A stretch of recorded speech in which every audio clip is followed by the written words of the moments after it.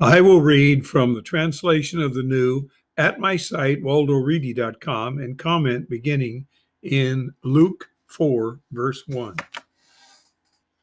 Originator liberates, return from the descending, that's phonetically the Jordan, distinguished timeless one activated, and was led in the timeless one into the remote area.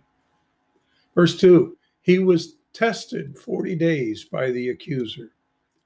He ate nothing during these days.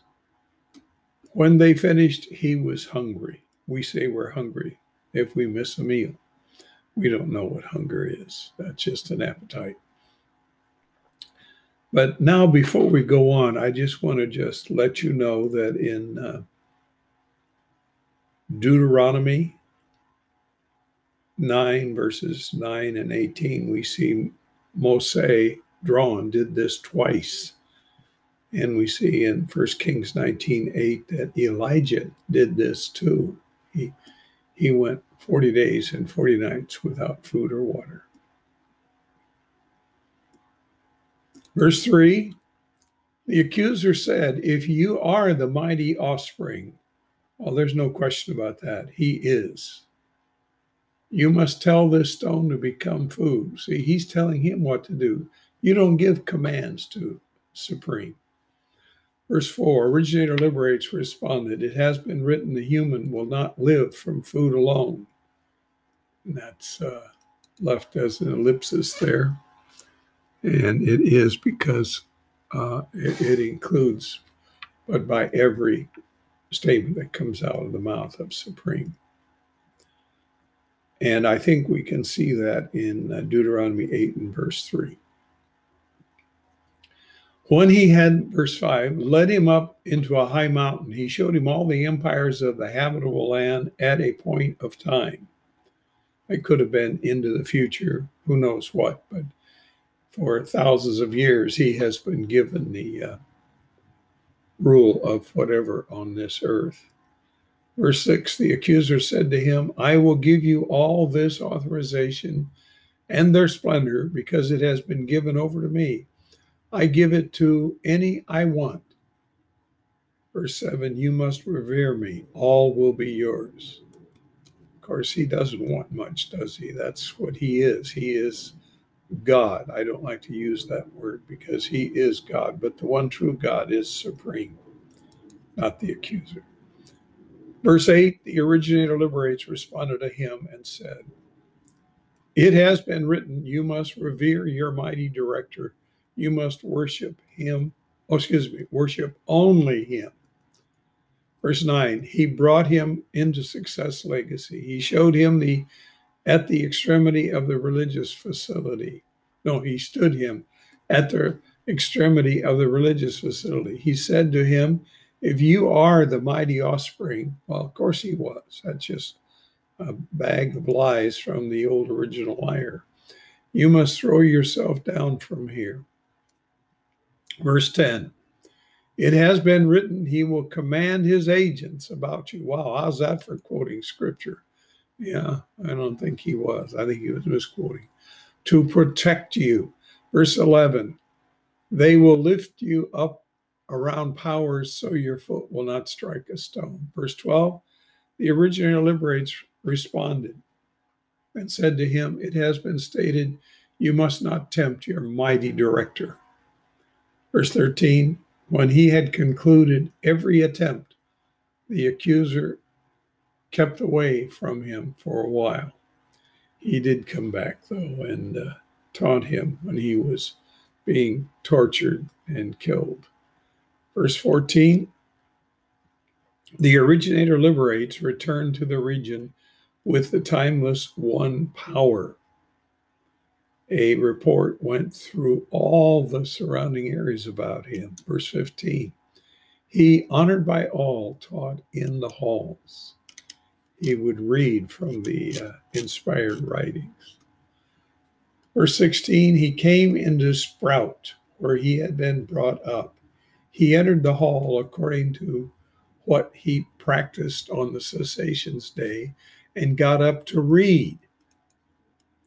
The presenter, liberator, originator's document was handed to him. This is, of course, the one who has the same name but in different syllable order as Jesus. And in this case, it was written, verse 18, Director Timeless One is with me because he assigned me to message the dependent ones to proclaim prisoners' pardon, healing, that's the iota Greek word, sightless ones receiving sight, liberate those shattered. Verse 19, to proclaim director's propitious year. That's very important, and we'll come to understand that later in the writings. Now, let's see, that's in Isaiah 61, verses 1 to 2, and you can check that out if you want to. It's in the footnotes. So when he had, verse 20, when he had rolled up the document to give back, let's say, I'm going to reverse that because I have it in such a way that is not making any sense. To give it back to the assistant, he continued. All the eyes in the hall were focused on him. Verse 21, he began to say to them, today. He used that expression on different occasions, and it's important to understand his use. Today, this writing has been brought to realization in your ears. Everyone, verse 22, everyone was his witness and wondered about the gracious statements that went out from his mouth. They asked, is he not the originator in Increase's son? Well, no, he wasn't really. He was the stepson. He was Supreme's offspring. Verse 23, he said to them, certainly, yeah, that's just about the story, isn't it? You will say to me this comparison. Healer, that's the iota word in the Greek.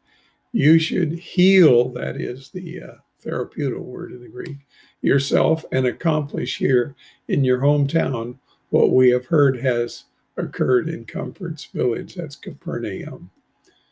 So this actually did get thrown in his face when he was dying. You can read about it in Matthew 27 and verse 40.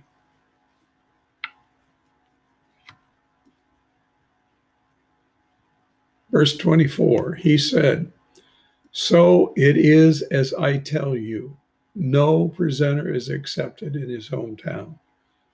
Around reality, I say to you, many widows were in Mighty One's high-ranking one. Many of them. In the days of my Mighty One is originator, that's phonetically Elijah. While the sky was shut over 3 years and 6 months when a great scarcity came over the land.